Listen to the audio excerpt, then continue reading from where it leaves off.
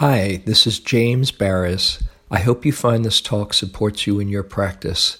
If you'd like to support my teaching, you can use the donate button underneath my picture on Dharma Seed to do that. Your support is greatly appreciated. Tonight, we're going to be exploring the teachings and practices of U Ba Khin. I don't know if you moved up, then you get to see it. But that's U Ba Khin. And he was a pretty extraordinary man. I think, let me just take a look at the lineup here. Yeah, he is the only one in the book that's not either an Ajahn or a Sayadaw. And that's because he was not a monastic. And Sayadaw is the Burmese title for great teacher. And Ajahn is Thai. They're all in robes. U Ba Khin was a layman who started meditating at the age of 40. So you might find some comfort in thinking, oh gosh, here I am, I've wasted so much time. Sometimes I hear that from somebody who's like 23 or 24, It doesn't matter when you start. And he just got it from the very beginning. He was a very sincere student who studied with a teacher, also a lay teacher, Saya Thet-ji, a well-known Burmese lay teacher. He mastered concentration and vipassana techniques quite readily and developed his own very powerful technique of vipassana practice that then he passed on to a number of well-known teachers. Goenka-ji is probably the most famous. Ruth Denison. How many people have ever sat with Ruth Denison? Anybody here? No? One, two. A man named John Coleman, who I think was Ajahn Sumedho's first retreat was with John Coleman. I don't know quite when that was. And Ajahn Sumedho did a 10-day retreat with John Coleman. And a man named Mr. Hover, Robert Hover. Anybody ever hear of Mr. Hover? Robert Hover was one of the first Vipassana teachers that I ever heard about. And he was an ex-army man. And when you sat with Mr. Hover, you felt like you were kind of in boot camp, very inspiring, and really got you to work. How many people have sat with Goenka or a Goenka-style practice? One, two, anyone else? Okay. So one of the things about U Ba Khin, besides him being a really accomplished meditator, is that he was accomplished in lay life. After the British left Burma, he was the accountant general of Burma, which was a cabinet level post. I guess it's kind of like attorney general. No, not like attorney. What's it? Secretary of Treasury, something like that. And he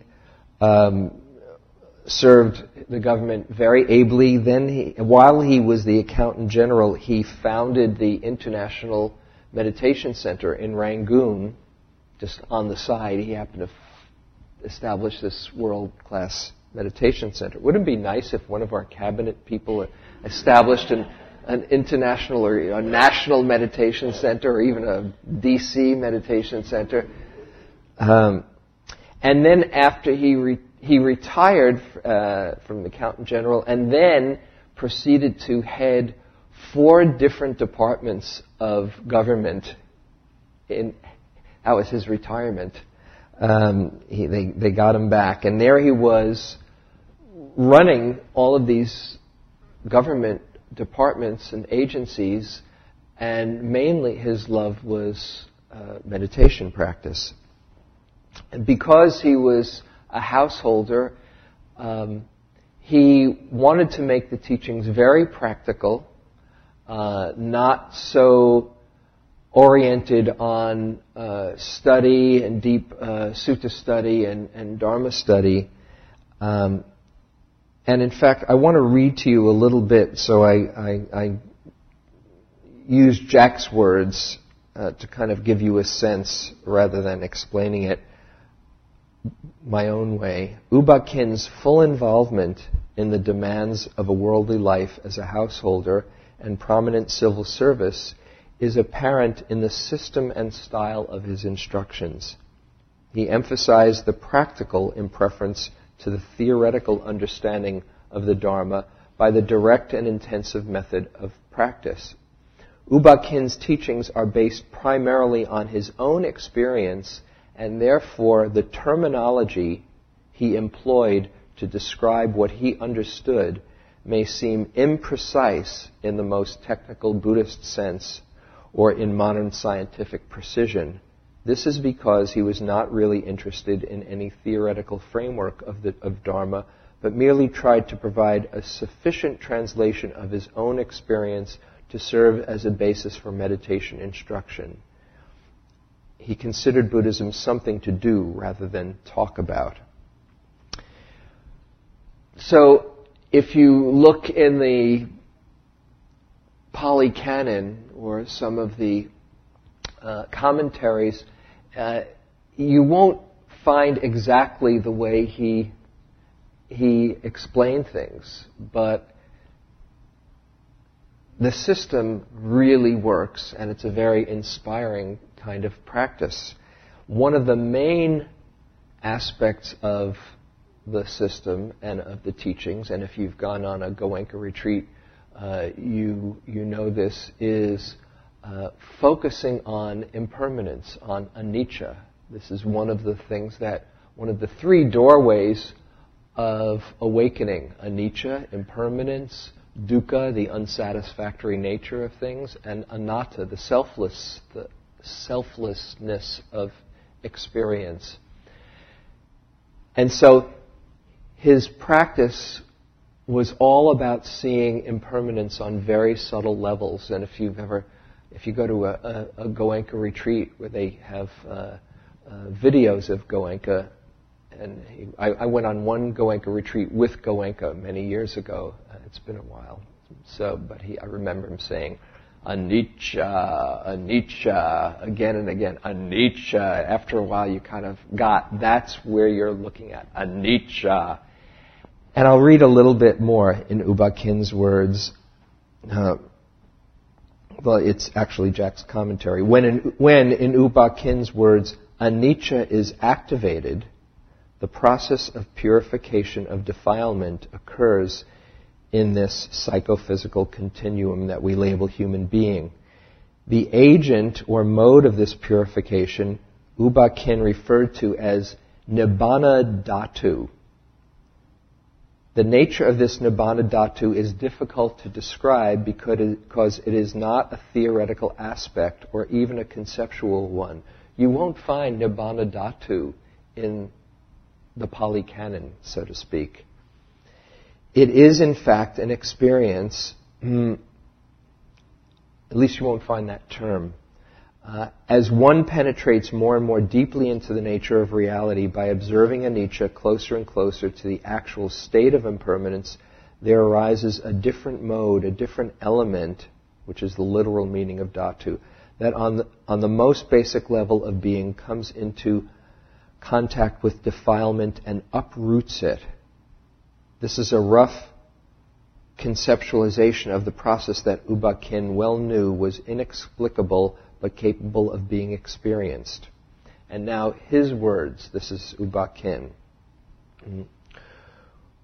With the awareness of the truth of anicca, impermanence, and or suffering, and or not self, the student develops what we may call the sparkling illumination of Nibbana Dhatu, a power that dispels all impurities or poisons, the products of bad actions, which are the sources of his physical and mental ills. In the same way as fuel is burnt away by ignition, the negative forces, impurities and poisons, within are eliminated by the Nibbana Dhatu, which he generates with the true awareness of anicca in the course of his meditation. A note of caution is necessary here. When one develops Nibbana Dhatu, the impact of this Nibbana Dhatu upon the impurities and poisons within his own system will create a sort of upheaval which must be endured. This upheaval tends to increase the sensitivity of radiation, friction, and vibration of the atomic units within. So he is very big on purification. He said if you go to a retreat, he talks about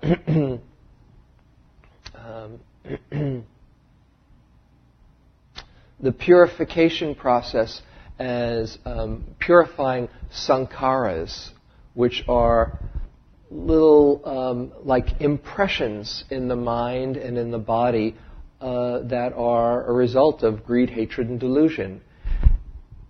And they have their impact. They create more suffering for us. And through the meditation, the way U Ba Khin saw it, there is a kind of purification of these impurities, and it's like you're cleansed.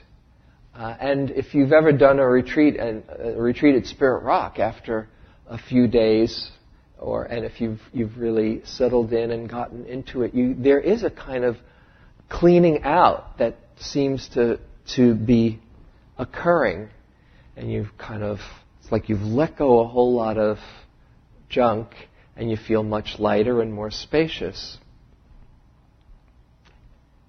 And sometimes often there is a shift in your perspective of things. However, it's also true that as you open up your mouth and get back into the worldly life, that those impurities seem to come back to some extent. Although, if you've seen clearly another way, even though those tendencies are there, even though you still get caught and the tapes that you develop from third grade or earlier or later, they might be there, but they lose their quite the same intensity and power, or at least when they're activated, more and more there's a way that we can see them clearly. Oh, that's just a tape. That's just the little insecure tape, or the nobody likes me tape, or the I'm a jerk tape, or they're a jerk tape, or whatever. But once you see the tape, or once you see that it's just a story in the mind, and the meditation in any practice of these, and certainly at Spirit Rock, starts to penetrate that belief, the impressions of those tendencies are penetrated. So I can relate to this whether or not it's in the formal classical sense. There is a kind of purification that happens. He talked about another aspect, like you heard that phrase, some atomic radiation and vibrations of the atomic units within. This is something else that the way U Ba Khin explained it, that I haven't seen in other places, but this is in U Ba Khin's words. The Buddha made it known to his disciples that the human body is composed of kalapas, subatomic units, each dying out simultaneously as it becomes. Each kalapa is a mass formed of the following nature elements: extent, earth, water, heat, air, color, smell, taste, nutritional essence. Those things are all in the Pali Canon. But then he says, everything that exists in this universe, whether animate or inanimate, is composed of kalapas, subatomic units, each dying out as it simultaneously as it becomes, as it comes into being. Each kalapa, the first four are material qualities, which are predominant in a kalapa. The other four are merely subsidiaries, which are dependent upon and arise out of the former. A kalapa is the most minute particle in the physical plane, still beyond the range of science of today. So he just had his own way of explaining things. I'm not quite sure where that was based, but it does give you a sense of the refined. He said, as you get more and more focused and concentrated, you start to see the solidity of things starts to break up, and you see the components of experience. One way I have of thinking of this, when you're feeling the breath and you're feeling it in breath, out breath, when you're quite focused, it becomes many moments of sensation in one in-breath and in one out-breath. And the same thing with thought. Instead of one thought, you start to see thoughts underneath thoughts underneath thoughts. Although in his mode of practice, you're not investigating the mind. You're just investigating the body. And that's one difference between that style of practice and, say, what we do at Spirit Rock, where we are looking at the body experience and also noticing mind states and really noticing whatever is coming up in the moment is another aspect of the meditation field. In U Ba Khin's style, it's much more structured and systematic. And if you, let's see, well, we'll do it in a few moments. I'll read his instructions. The one thing I should mention about this lineage, and particularly Goenka, I think Goenka was the first one to develop 10-day retreats. Before that, people would go to the monastery for a while and a period of practice, whether it was a week or a month or longer, and they would do their own practice, and they practice with others in the hall, but it wasn't a systematic, everybody starts on Friday and ends the following Sunday, until Goenka, as far as I know. That's how I've always heard it. And in fact, Goenka was one of Joseph's main teachers. After Menindraji, he studied with Menindraji for a number of years. Joseph Goldstein, if you're not familiar, who was my teacher and really one of the main people that brought Vipassana to our style of Vipassana to the West, along with Jack Kornfield and Sharon Salzberg. And Joseph had been studying with Menindraji for a while on his own in the Burmese Vihara in Bodh Gaya. And then Goenkaji came along, and Menindraji was kind of like this very light, elfish, very very sweet man who would be saying, how are you doing today? And he would talk and talk and talk, and he was just this very, very warm and almost cuddly kind of a guy. Goenka is this powerhouse, like U Ba Khin, a person of real power.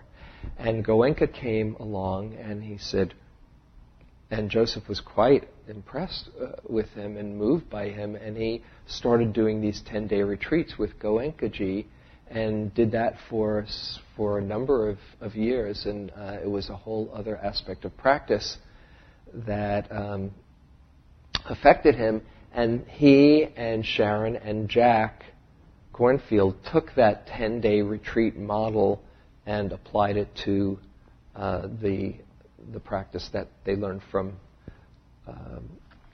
Munindra and Mahasi Sayadaw. So we have a real debt of gratitude in a number of ways to U Ba Khin and Goenka.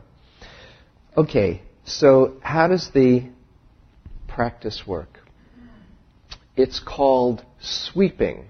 Perhaps you've heard of that. Because what you do is sweep through the body. Your awareness is scanning the body in a very systematic way. On a 10-day retreat in a Goenka style, which, as I say, they teach up in North Fork, and their retreats,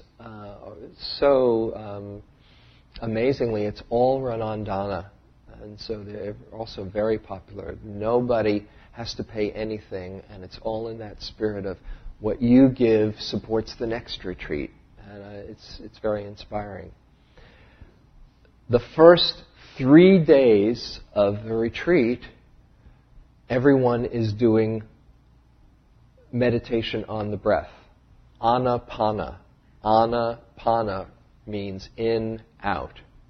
And you're focusing the attention at the nostrils, the nose tip and upper lip and nostrils.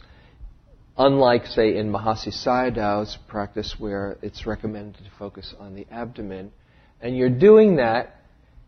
We do this often at the Spirit Rock retreats. We start out with a day or two of the breath.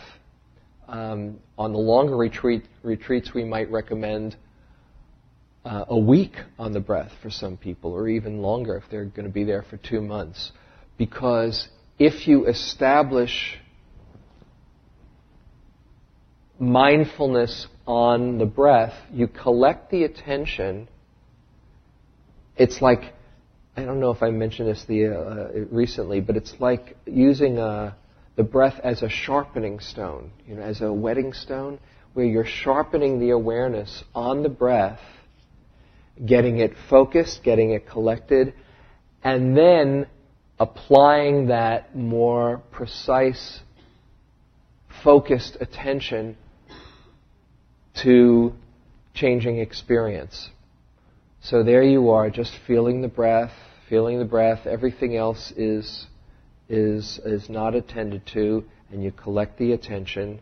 And then on day 4, you're introduced to vipassana, or mindfulness practice, where you're noticing changing experience in this anicca. And this is, I'll just read you his instructions from his own words, U Ba Khin's. Find it. At our center, when meditation is changed from the breath to awareness of impermanence, the teacher instructs the meditator with a specific formula for beginning the practice of sweeping the attention through the body, part by part, feeling the impermanence of all touch and sensation. As the awareness of impermanence continues, the meditator will see how the power of his concentration and mindfulness can unblock the flow of energy in the body. Then the sweeping, which is going like from head to toe, then the sweeping becomes more rapid and more clear. As things are unblocked, at the beginning, it's almost like hard to know, oh, this is my shoulder and what's going on there, and you kind of space out. But then as you get more and more in the flow, it's like you're just going through it in a very easy way as things start to cook. As the body becomes clear for the flow of energy, and the impermanence and suffering and non-self of all sensation becomes more apparent, the focus of attention of the meditator moves to the center, the heart. Now mindfulness and concentration on changing sensation and feeling are so strong that all senses, even the movement of mind, are experienced as changing, as vibrations. And sometimes then what they'll have people do is a radial vipassana, where you're, rather than going down like this, you start with the heart and you're sweeping out and then back in, like that. So you're kind of playing with the mind in a very directed, systematic way. Perception of the whole world, matter and mind, becomes reduced to various levels of vibration in a constant state of change. The meditator refines and penetrates with vipassana to see the true nature of existence. It is this clear penetration that leads him to the cessation of this constant moment-to-moment change, the peace of nirvana. So he's saying if you really see through the solidity of experience, you get to a point where you get beyond change and into the awakened state. So, how could that work?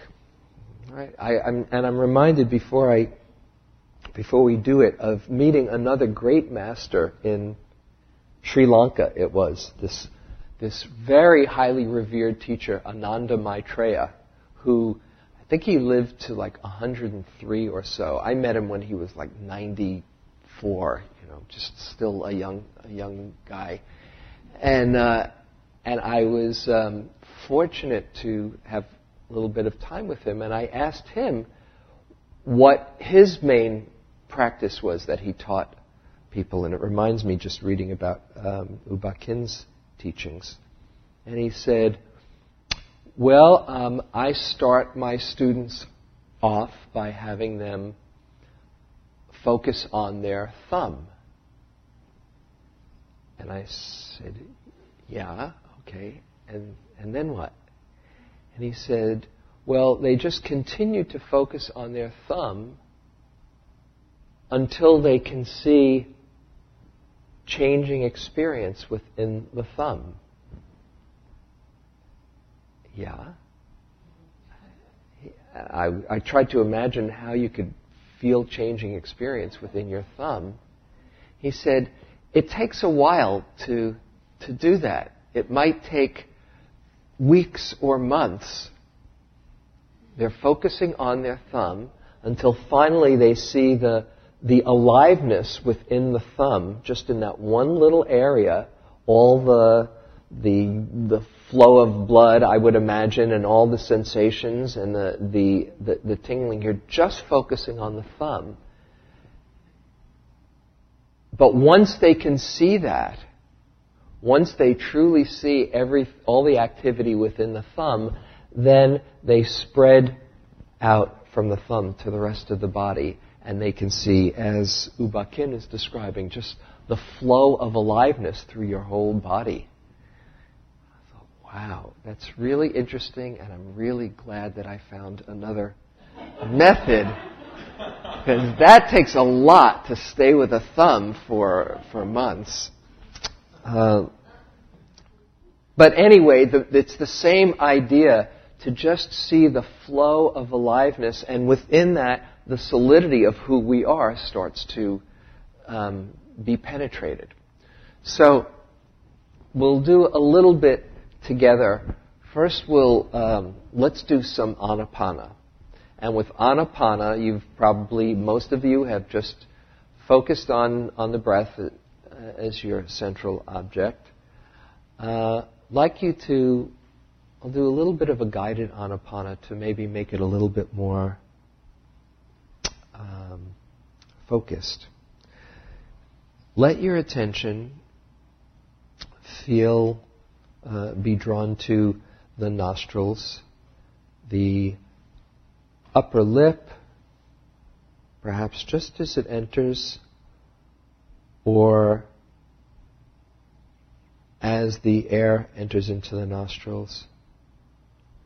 And in a very relaxed but interested way, feel this in-breath. See if you can notice just when the in-breath starts.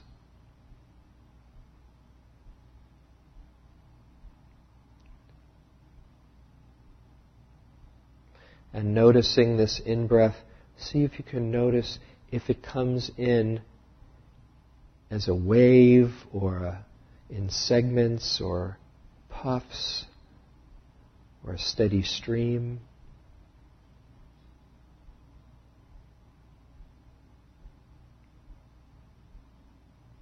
See if you notice any particular point along the in-breath that you might feel a sensation somewhere. Just a sparkle here or a vibration there.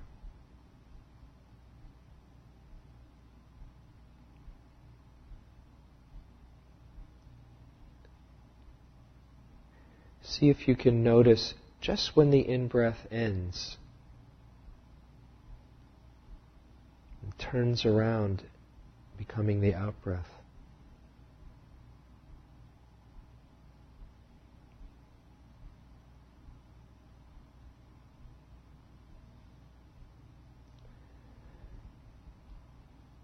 Now notice, if you can, the out-breath as it starts, and see if you can feel if it comes out, again, as a steady stream or in pieces and segments.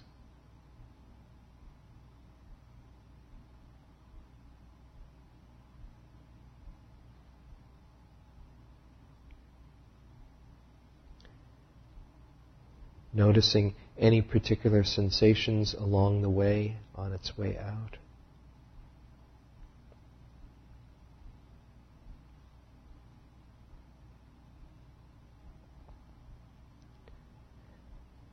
Notice if you can catch the moment that the out-breath ends, if it just fades out gradually or has a defined ending.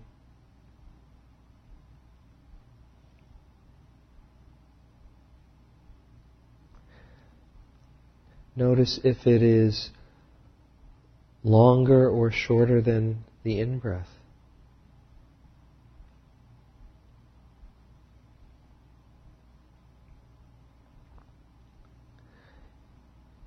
If it's rougher or smoother.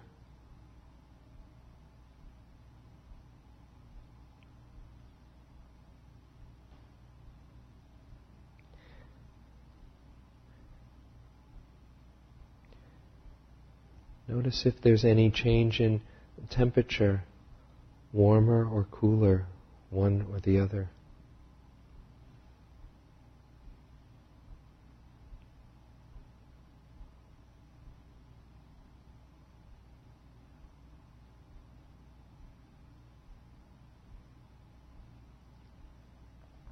Notice if you feel it equally in both nostrils, or one more than the other.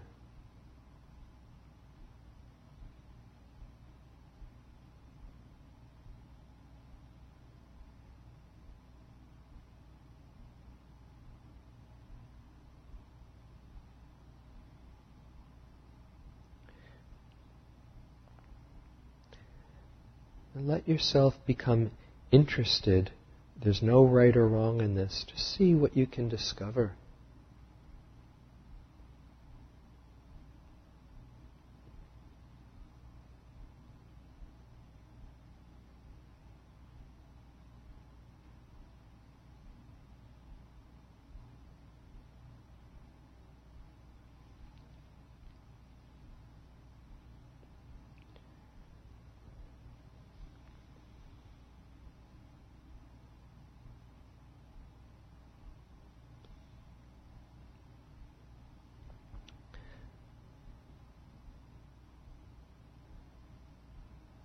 And now, Just imagine you've been doing that for 3 days and have gotten somewhat focused so your mind isn't as scattered or wandering. Place your attention on the top of your head.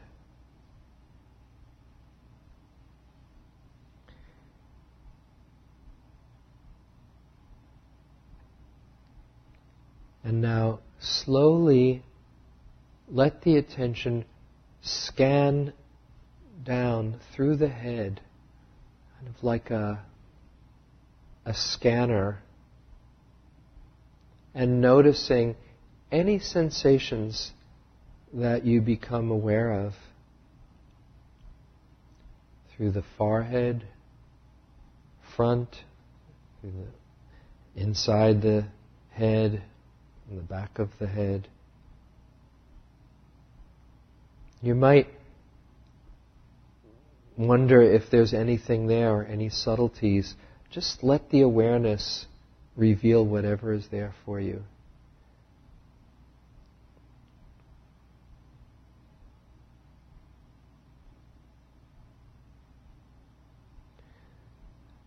Very slowly, let it scan through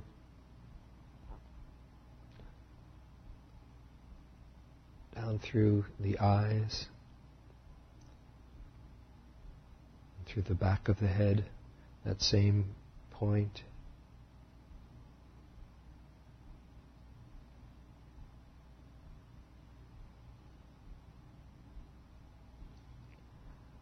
Down through the middle of the head, the nose, around to the ears, inside. See if you can notice the kalapas, the subtle sensations.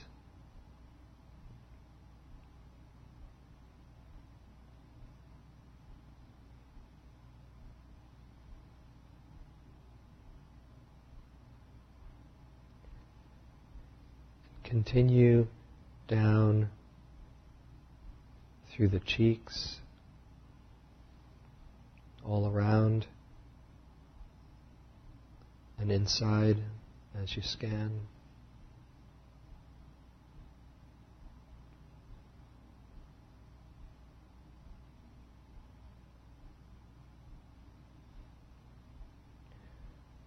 Down through the mouth and the jaw.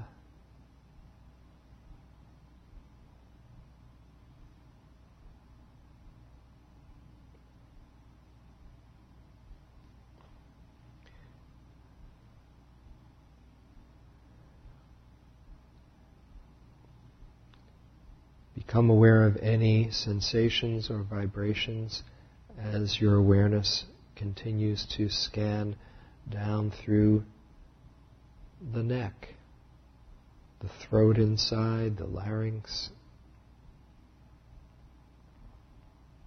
or what we call the throat or the larynx. Just notice sensation. And if you don't notice anything, then just hang out there for a few moments without trying to force anything.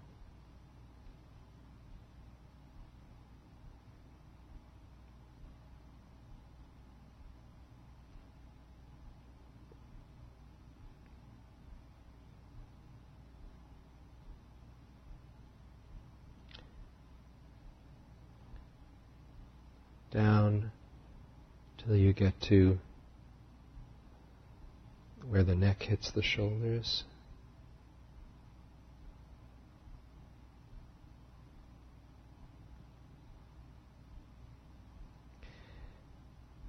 Then let your attention go down the right shoulder, from the upper arm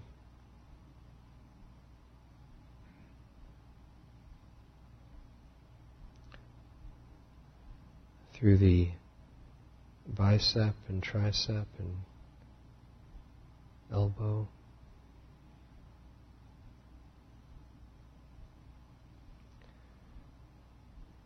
Continuing down through the lower arm, forearm, down through the wrist and the fingers. Take your time.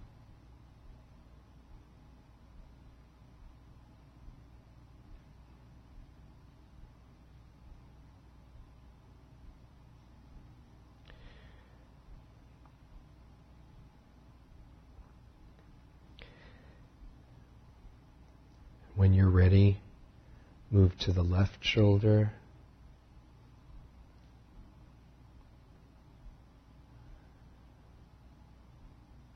Down through the upper arm, through the muscles and the bones inside.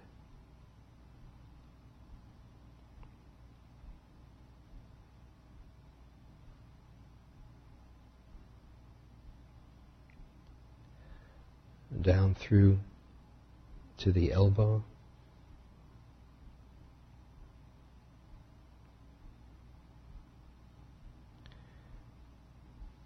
And through the lower arm, through the forearm.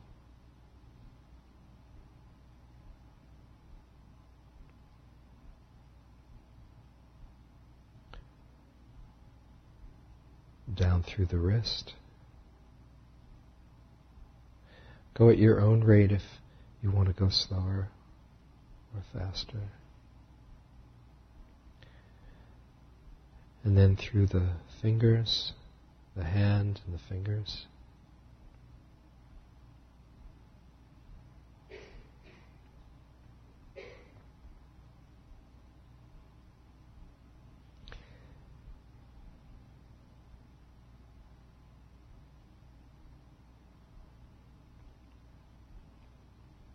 Any place that you might feel like stopping and hanging out, that's fine too.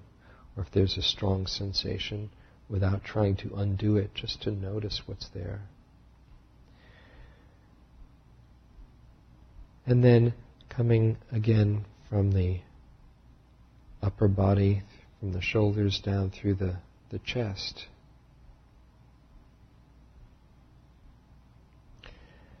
And let the awareness scan, and you might even have a sense that the awareness itself is purifying all the sankharas, but not trying to make it happen. Just the awareness itself is all that's needed.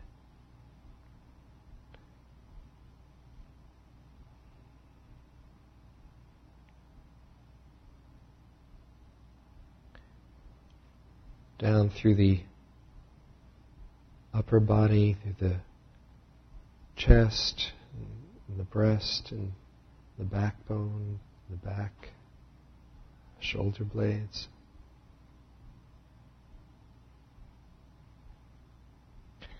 See if you can notice a flow of sensation inside.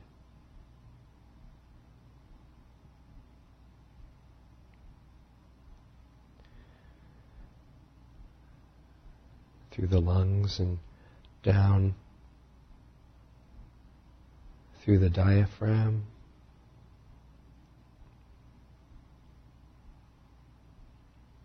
All the organs, and continuing down through the abdomen.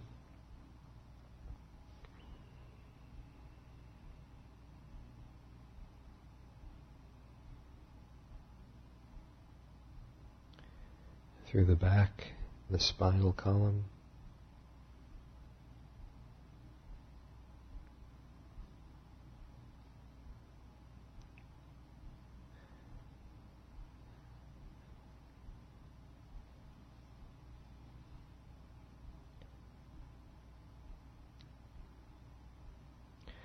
And further down through the belly, down through the hips,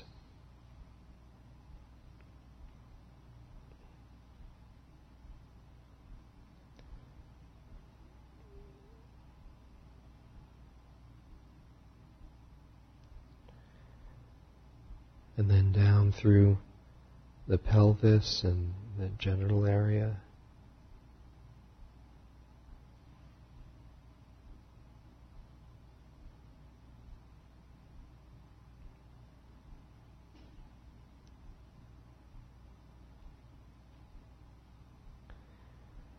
Notice any subtle sensations coming and going, all the vibrations.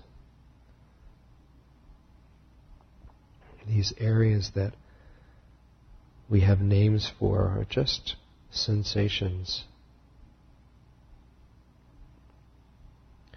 And then down through the right leg, through the upper leg. Keep scanning through the thigh.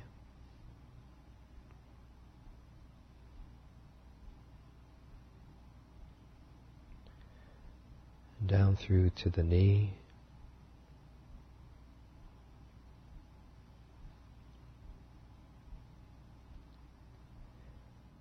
Continuing down through the calf and the shin.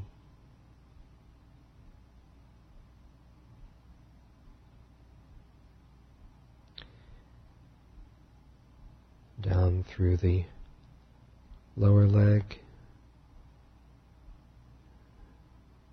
through the ankle,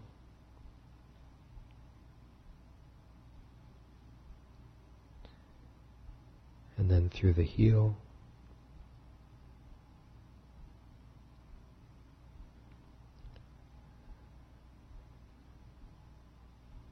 and then finally through the foot,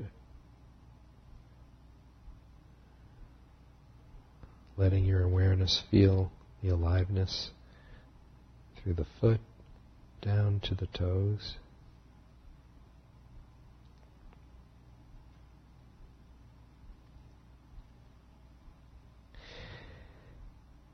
And then again through the left side, the upper thigh,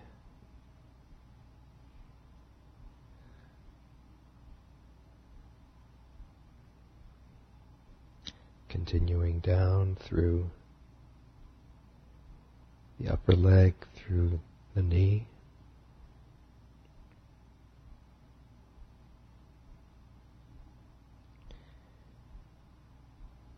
and continuing through the lower leg, the calf, the shin, the muscles and the bone inside. Notice the flow of sensation.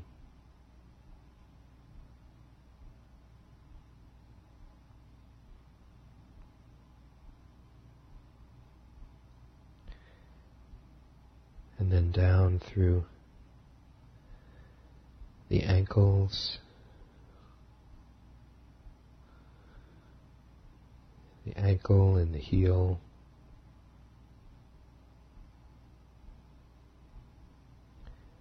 through the foot,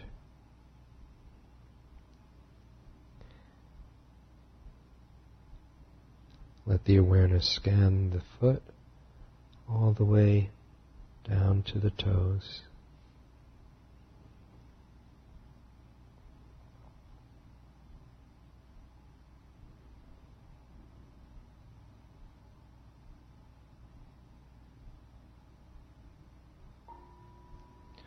And very gently, you can come back, open your eyes.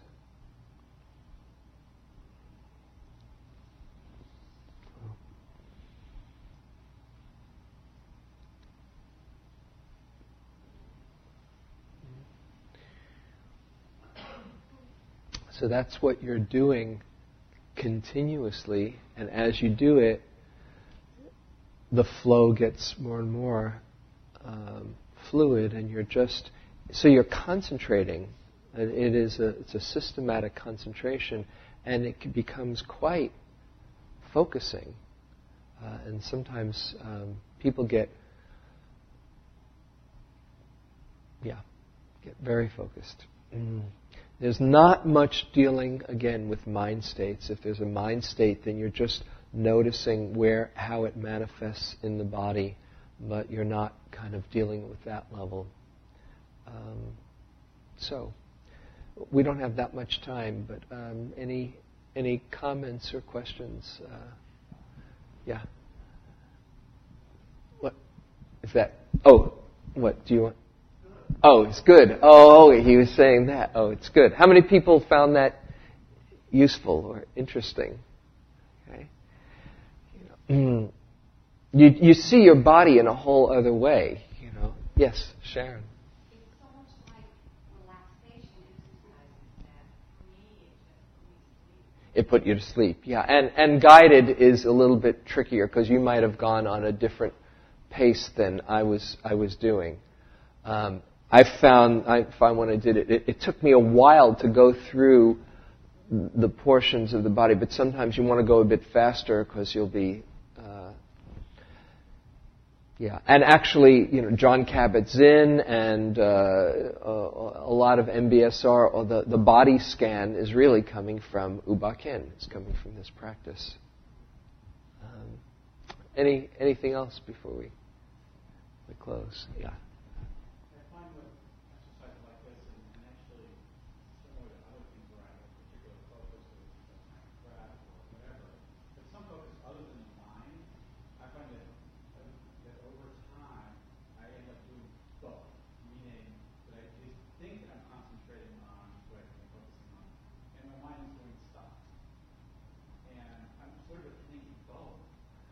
Okay, right. He says that he finds his mind is still doing its stuff, and he's kind of aware of both. Your mind will still do its stuff. You will. When you get to the point that there's a real concentration and an absorption in that, then the thoughts are less, although they're still going on at a much subtler level. But it's quite natural. It would be quite rare if you just stayed with the experience and the flow right now without having mind stuff. So what you do, that's just in the background. You don't give it any energy. You don't try to get rid of it. You're just continually just coming back to the systematic scanning. Mm-hmm. As soon as you try to get rid of something, or you're bothered by it, then it's got you. So you just let it go in the background. One last thing, yeah.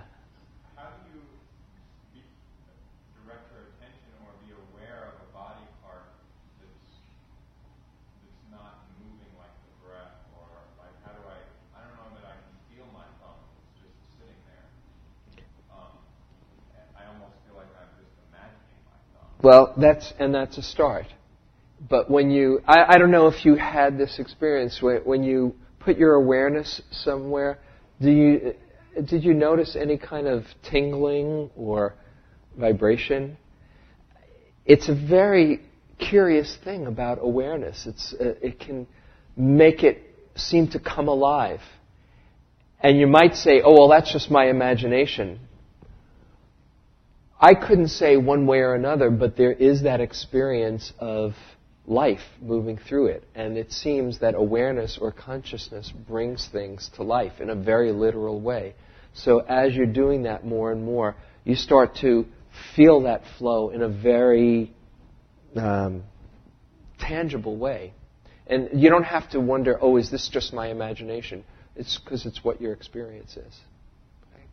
All right, so it's 9:30. Let's.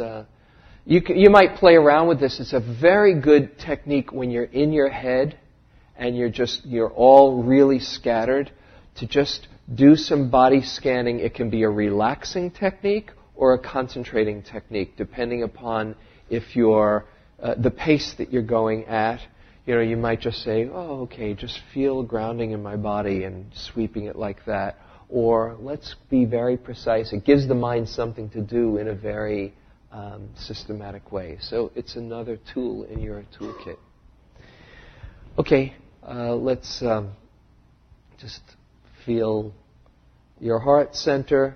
And again, Goenka-ji is very big on metta as well. And you have that radiating metta. And just feeling your heart center and breathing in loving energy and radiating it out. And wishing yourself well. May I have happiness and peace. May I have well-being and share my joy and love well.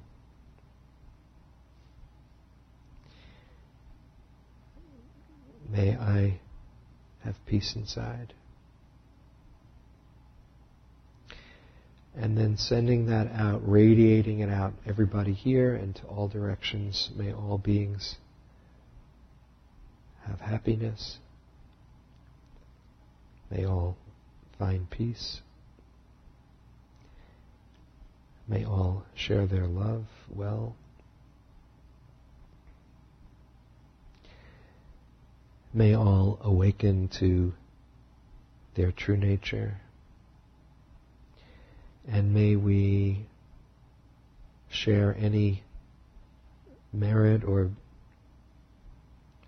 love or wisdom that we accrue through coming together for the benefit of all beings. And may we all just take a moment to wish Jill, good friend, the most successful of operations tomorrow, and have our love carry you, and your own goodness carry you, Jill. May you be happy and healthy. May all beings be happy and healthy.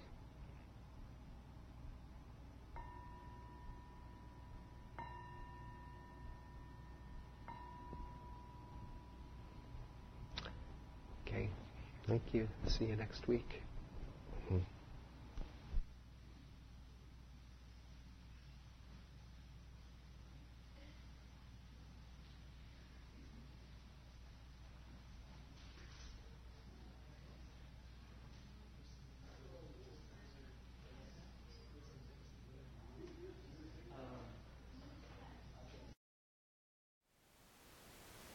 Thank you for listening.